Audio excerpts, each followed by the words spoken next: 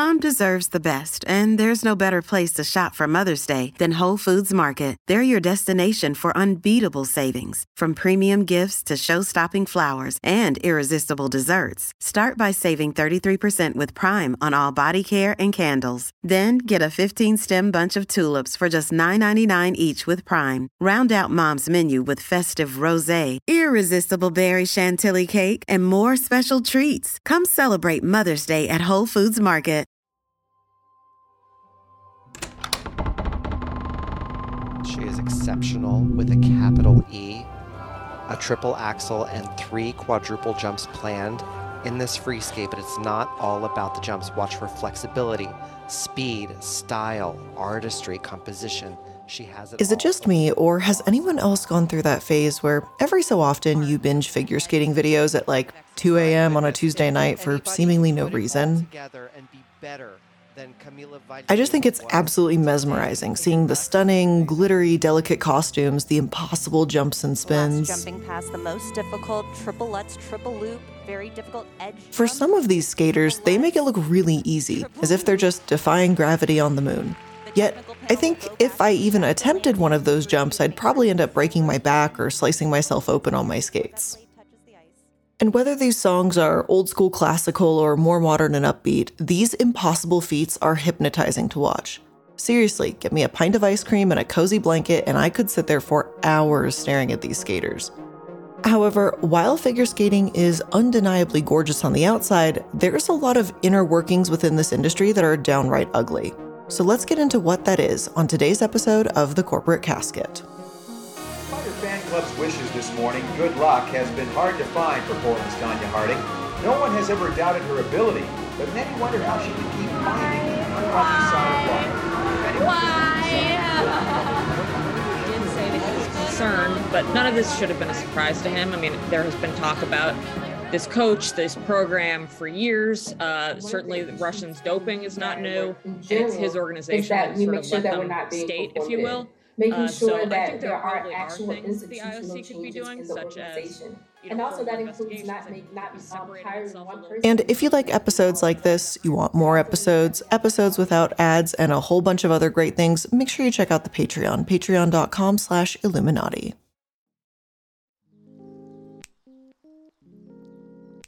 We can't really talk about the figure skating industry as a whole without talking about the obvious, Tanya Harding. Nancy, I want to apologize again for being in the wrong place at the wrong time. I say that from the bottom of my heart. I really do. Now, that doesn't mean that we're going to get into the whole controversy about how she allegedly hired a goon squad with her ex-husband to hurt Nancy Kerrigan, her competition. As revealed in later years, there's a lot more to the story than that, and it's not quite as straightforward as it might seem. But the point remains the same. Tanya was seen as the villain trying to undercut Kerrigan. Now, what I do want to touch on in regards to Tanya is the effect that her actions had on the industry itself. First, it's important to recognize that figure skating has essentially always been a niche sport. If you think about it, how many kids growing up were skaters that you knew? I mean, maybe you knew a few hockey kids, but that's probably as far as it went. Otherwise, the more frequently played sports were things like basketball, soccer, baseball, things of that nature. Figure skating has too many barriers to entry to be popular, in my opinion. For one, you have to learn a lot before you can even compete, and even basic techniques can take a long time to master. Soccer means kicking a ball into a goal. In figure skating, simply balancing on the ice and learning a teeny basic jump is a challenge in of itself. And no soccer fans, I'm not trying to say that soccer doesn't require skill and talent, but little kiddos can participate without too much technique needed. Unless you consider falling on your face participating, but the same really can't be said of figure skating. Plus, there's the more basic matters of not everyone having an ice rink nearby. Coaches are harder to come by and more expensive. It's not really a team sport, and a win is based on what a judge says, not by goals made. Oh, and aside from the whole competition factor of it, figure skating is really expensive to get into. Everything is so expensive. The skates are expensive, the clothing to wear is expensive, renting time to see a coach or do one of those classes at a figure skating rink, all of it is expensive, and people don't have that kind of money. Now, the people that do participate, which is a little over half of the US population, 0.6%, they say that they absolutely love it. Skater Nathan Dendler says it feels freeing, and Cassidy told USC Annenberg Media, quote, I wish people knew that figure skating is a sport that you can start at any time of your life. I feel like it has a connotation that people can't start it after they've become an adult, but I believe it's never too late to learn the art of figure skating. Now, others have said that it's the costumes, the music, the artistry, and the weightlessness that drew them to the sport. But regardless of the beauty in it, few people know much about skating. Enter Tanya Harding, who inadvertently changed a lot of that. Gosh, I had problems with my luggage, I had problems with the metal. Let me tell you. But somehow Tanya has always found a way to rebound from the bad starts, the unlucky bounces. Like in 1991, when she became the first American woman to See, land people a love national drama, competition. or a good soap opera come to life. And a lot of the times, people don't even care if it's true or not. And while figure skating is a competition, it's not exactly a sport where you see contestants directly pinned against one another either. But Tanya's scandal changed a lot of that. People saw the scandal between her and Nancy and chased it. Any and every news source, mainstream or tabloid, covered this story when it broke. Scott Hamilton, a 1984 Olympic champion and the voice of the sport, stated, quote, "It kind of shook me. This was a desperate appetite, a desperate nature, and it kind of dovetailed into the O.J. Simpson stuff later." Whereas some attention is short-lived, this was not the case. Instead, this attention expanded skating as a whole, giving it much-needed exposure, even if it wasn't in the way you'd expect. Suddenly, TV networks loved skating. More skaters were needed and rose in the ranks, and the most lucrative period for figure skaters began. Tom Collins, previous owner of Champions on Ice, estimated that business quadrupled. And it's really not hard to see why. Take a look at some highlights from an article around that time, and it just sounded like a must-see drama. And I quote, "After weeks of ceaseless speculation, of courtroom drama and a threatened lawsuit, of a possible suspension and last-minute relenting, after claustrophobic training sessions under searing pressure, Nancy Kerrigan and Tanya Harding have nothing left to do at the Olympics but skate. The overwhelming focus, of course, will be on Kerrigan and Harding, rivals drawn into uncomfortable proximity by a brazen tale of hooliganism." This isn't to say what happened to Kerrigan is a good thing by any means. No one getting attacked is a good thing. But there's also no denying that figure skating also oddly blew up as a result of her attack. More people were intrigued by skating and fell in love with it. And while it still has many barriers to entry, at least some of it became a little less unheard of. But is this really and truly a good thing? After all, if a sport is elitist, that's rarely a compliment. Perhaps unsurprisingly, the same could be said for figure skating. And as the sport has grown, the issues seem to have grown right along with it. We've seen it with dance, with gymnastics, with a ton of athletes, really. They all face pressure to be thin, or to have the sport's definition of a perfect body. And this is especially true in figure skating, where the focus on body image has gotten to the point that young women have developed disordered eating habits just to keep up. It is also worth noting the qualifier here, young women, as in teenagers too. The reason for that is that more developed women are said to be unable to perform quadruple jumps and certain tricks that you need to be thin and slender to do.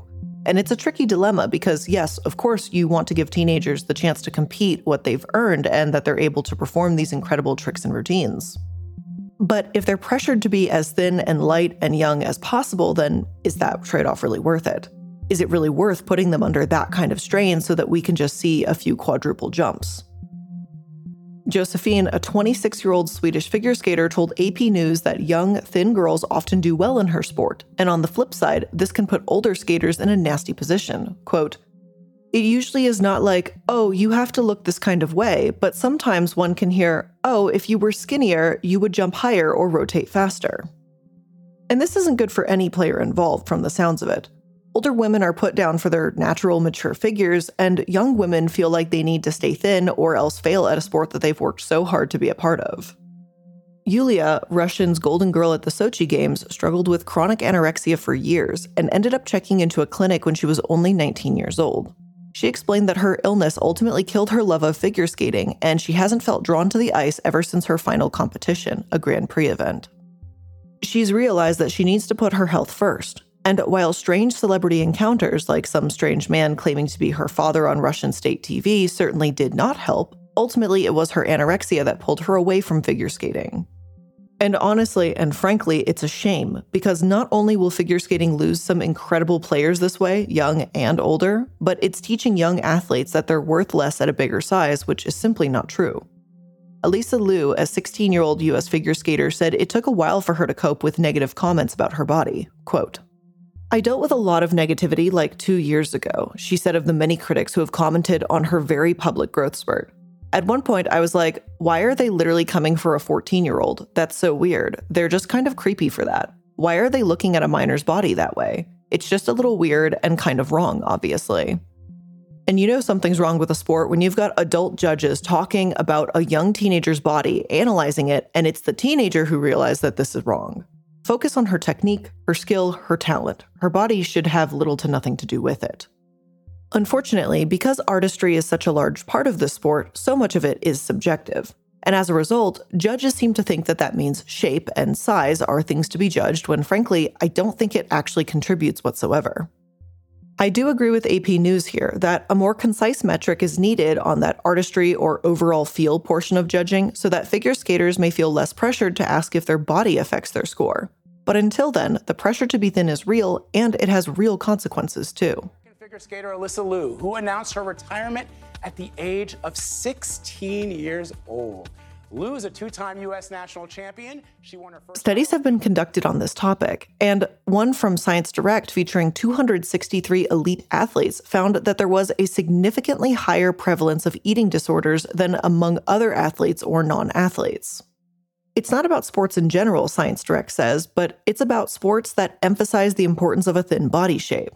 Like, no, being thin and lightweight isn't important in American football, but in ballet, in figure skating, yeah, that's where eating disorders are so frequent it's practically become a normalized thing. One ex-competitive skater, Jenny Kirk, has estimated that about 85% of skaters have an eating disorder, which is a huge percentage. And don't go thinking that this is just about the obsession over how young women look, but it's also common in men's figure skating too. Adam Rippon, who has spoken about the quiet starvation in the industry, admitted that back in 2016, he survived on 3 slices of whole grain bread, a bit of I can't believe it's not butter, and coffee each day. Each meal was literally a piece of toast, and this was for a professional athlete. And hell, I just think no one, athlete or otherwise, can survive long-term on a diet like that. But this is how he felt he needed to eat in order to look a certain way to be able to adequately compete. Rippon, 28, remembers wanting to resemble skaters like Nathan Chen and Vincent Zhao, his teenage Olympic teammates whose matchstick bodies facilitate explosive quadruple jumps. I looked around and saw my competitors. They're all doing these quads, and at the same time, they're a head shorter than me, they're 10 years younger than me, and they're the size of one of my legs, Rippon said. And here's a thought. We've heard about how these adult skaters obviously aren't built the same as teenage skaters, but maybe there should be different divisions, different weight categories. I have absolutely no idea what will help alleviate this problem or if anything can be done, but it certainly doesn't seem like the figure skating industry is looking for solutions here either. Instead, coaches and judges alike have encouraged skaters like Brian Boitano to lose weight, even when he was around 4% body fat. The first time Rippon heard it, he was only 10 years old, and his first coach said he'd never be able to execute advanced jumps with his, quote, heavy bottom. If a sport normalizes kids being told that they're too fat to truly compete, and possibly 85% of adults develop eating disorders, then I think that there's something wrong with the sport. But that's not all that's wrong with figure skating, not by a long shot. Think about all those clips you saw earlier. All those incredible performances and skaters out on the ice, how many of them were black? Seriously, where are all the black figure skaters? It's not as if there are none, but there are so very few. Vanessa James, a black woman and Canadian figure skater, has said that this is sort of a catch-22. Quote, "If you don't see yourself in the sport, how can you believe that you belong? How can you believe that you can be the best? How do you know that you can be creative or that you'll be accepted for your uniqueness?" End quote.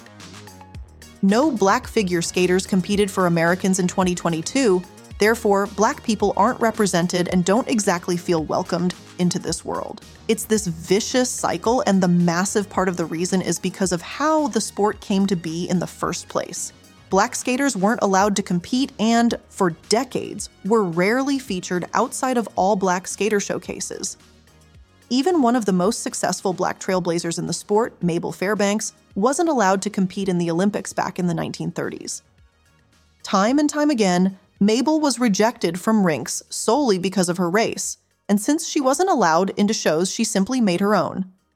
Given the lengthy history of racism in the sport, it's pretty obvious why Black people have made up a fraction of a percent of the skaters out there. But why does this continue until now? Is the sport still discriminatory? I mean, I really appreciate that question because I think one of the issues in DEI work in general is that we make sure that we're not being performative, making sure that there are actual institutional changes in the organization.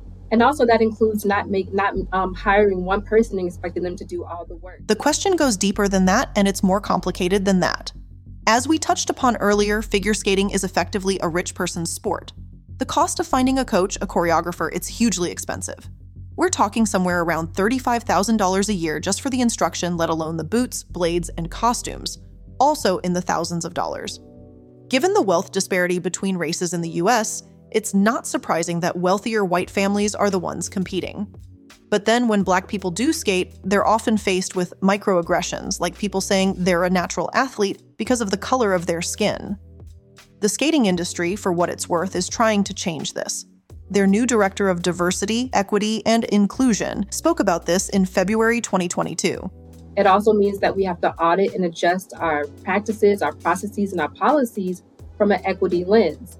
And so some of the things that we're going to be doing, for one, is educate our members and understanding what type of... It's good to hear that things are changing, absolutely, but there's no denying that it's a disappointment how long this went on too. If the sport of figure skating as a whole wants to be more diverse, then they need to be proactive about it. It's not a matter of sitting around and hoping more Black skaters sign up, but a matter of being encouraging, making scholarships, and being more inclusive as a whole. Thankfully, there are more initiatives like this being introduced, although they're still difficult to come by. Figure Skating Harlem in Harlem, New York, is a youth development program helping young women of color fight discrimination in the sport. They're also recognized by the International Olympic Committee. It's inspiring to see these girls and young women skating and having fun doing it, knowing that they're making their way in a sport that has excluded them for so long. But while progress is slowly being made bit by bit, alarming factors about the industry remain. So happy we got to see that. If she skates like this in February. The technical purist or the artistic purist, she has it all. And that is ultimately who is supposed to win these competitions, is somebody who can do everything. Congratulations to Kamila Valieva on her Kamila Valieva, a 17-year-old Russian skater, though she was 15 when this article was released, was found to have a banned substance in her blood when she was tested. She had 3 substances used to help the heart, one of which wasn't allowed. The benefits of this combination would be reducing fatigue, promoting greater efficiency in using oxygen, a variety of elements that might help an elite athlete. Aside from a brief sentence about how it's unusual for a 15-year-old to have this many substances in her body, most of the news articles I found on the topic simply discussed what a problem doping is in the industry. Quote, "The revelation has upended the Olympic skating competition and generated a slew of questions, including whether Valieva, who was favored to win the individual event next week, will be allowed to compete and whether Russia will be awarded its team gold medal. The United States, led by the men's gold medalist Nathan Chen, finished second in that event." End quote. Doping is a huge problem in sports, and yes, that includes figure skating. Some wonder if the notorious systematic doping was ever truly dismantled back in the 90s, as performance-enhancing stimulants still aren't all that hard to come by. At times, athletes have even accused their coaches of being the ones to provide them with these substances, pressuring them or forcing them to take the drugs to compete. Kamila is far from the only one getting caught up in these recent accusations too, as swimmers, runners, and many other athletes have taken the same thing she did. Last year, NPR also detailed how strange the timing was. Why were the results of Kamila's sample only released after her performance? Why was she able to compete with a positive result for a banned substance? By all means, I think these are important questions to ask, and I don't think they should be brushed aside. However, what so many articles didn't focus on is Kamila herself. She was 15 when this happened. 15. Where were her parents, her coaches, or any kind of support system? Why did she feel as if she needed to take drugs to compete? Was anyone in her life aware of her taking this? It seems like, at least to a certain extent, the world of figure skating is focusing on the wrong thing here. Yes, doping is an issue in the Olympics, but a 15-year-old feeling the need to participate in doping should be cause for a different kind of concern. Not only is it alarming that she was taking an illicit substance, but she has faced enormous pressure in recent years, even going so far as to be publicly humiliated. This is the closing weekend of the Winter Olympics that have in many ways been overshadowed by larger concerns, such as China's human rights record and doping allegations. We're going to look at much of this tonight, starting with the conduct of the Russian squad. Even reports on the sport, such as Stephanie Apstein from Sports Illustrated, said that she'd never witnessed anything like it. This isn't a normal way for a coach to treat a competitor, not even in the Olympics. Camila knew she had messed up. She'd fallen twice and stepped out of jumps, and by the end of her routine, she was crying. She's a teenager who was caught up in a doping scandal that made international headlines, but because she finished fourth, her coach says she's given up. And the first person who greeted her was her coach, Terry Tuperitze, who basically just started yelling at her, immediately asking her why she had given up, basically why she wasn't trying harder. So understandably, Valieva continues sobbing, and then they announced that she— I'm sorry, but there are times when coaches need to show a shred of empathy, and this was that time, Olympics or not. While a part of me is absolutely disgusted at this coach's actions, another part of me is glad that it happened in public so that we can start having these important conversations around how athletes, especially young ones, are treated within the sport itself. Even the young woman who finished second, Alexandra, cracked under the pressure of skating that day too. She'd completed an extremely challenging routine and, when she didn't win, began crying and saying that she hated figure skating, the sport, her coaches, and everyone had a gold medal but her. But as news outlets have pointed out, this isn't really a story of selfish teenagers mad they didn't win. It goes a lot deeper than that. Even the president of the International Olympic Committee is concerned, but they sure aren't taking any action to make sure these young women are treated fairly and with respect. Instead, the attitude seems to be, yeah, this shouldn't happen, but it's the nature of the sport. The behavior is normalized or diminished as not that bad when it does need to be taken seriously. Young skaters are being pushed to their absolute limits, effectively devoting their entire lives to this sport. I can't blame Camila and others like her for breaking down, feeling the need to dope, or even developing eating disorders to try and keep their fat ratios down to make these jumps. At the end of the day, these are children. A 15-year-old is still a child. I'm not involved enough in sports to know what the proper solution is. Maybe it's setting an age limit. Maybe it's making a different division for teenagers or putting other boundaries in place. I truly don't know. All I can hope for is that we truly learn from these kinds of situations. Instead of seeing them as scandals, recognizing them as dangerous and damaging is crucial in order to get past this. But I'm curious what you think. Did you know this about the figure skating industry? What do you believe is its biggest problem? She's yelling that she hates skating, she hates the sport, she hates her coaches, she never wants to do it again. Everybody has a gold medal except for her.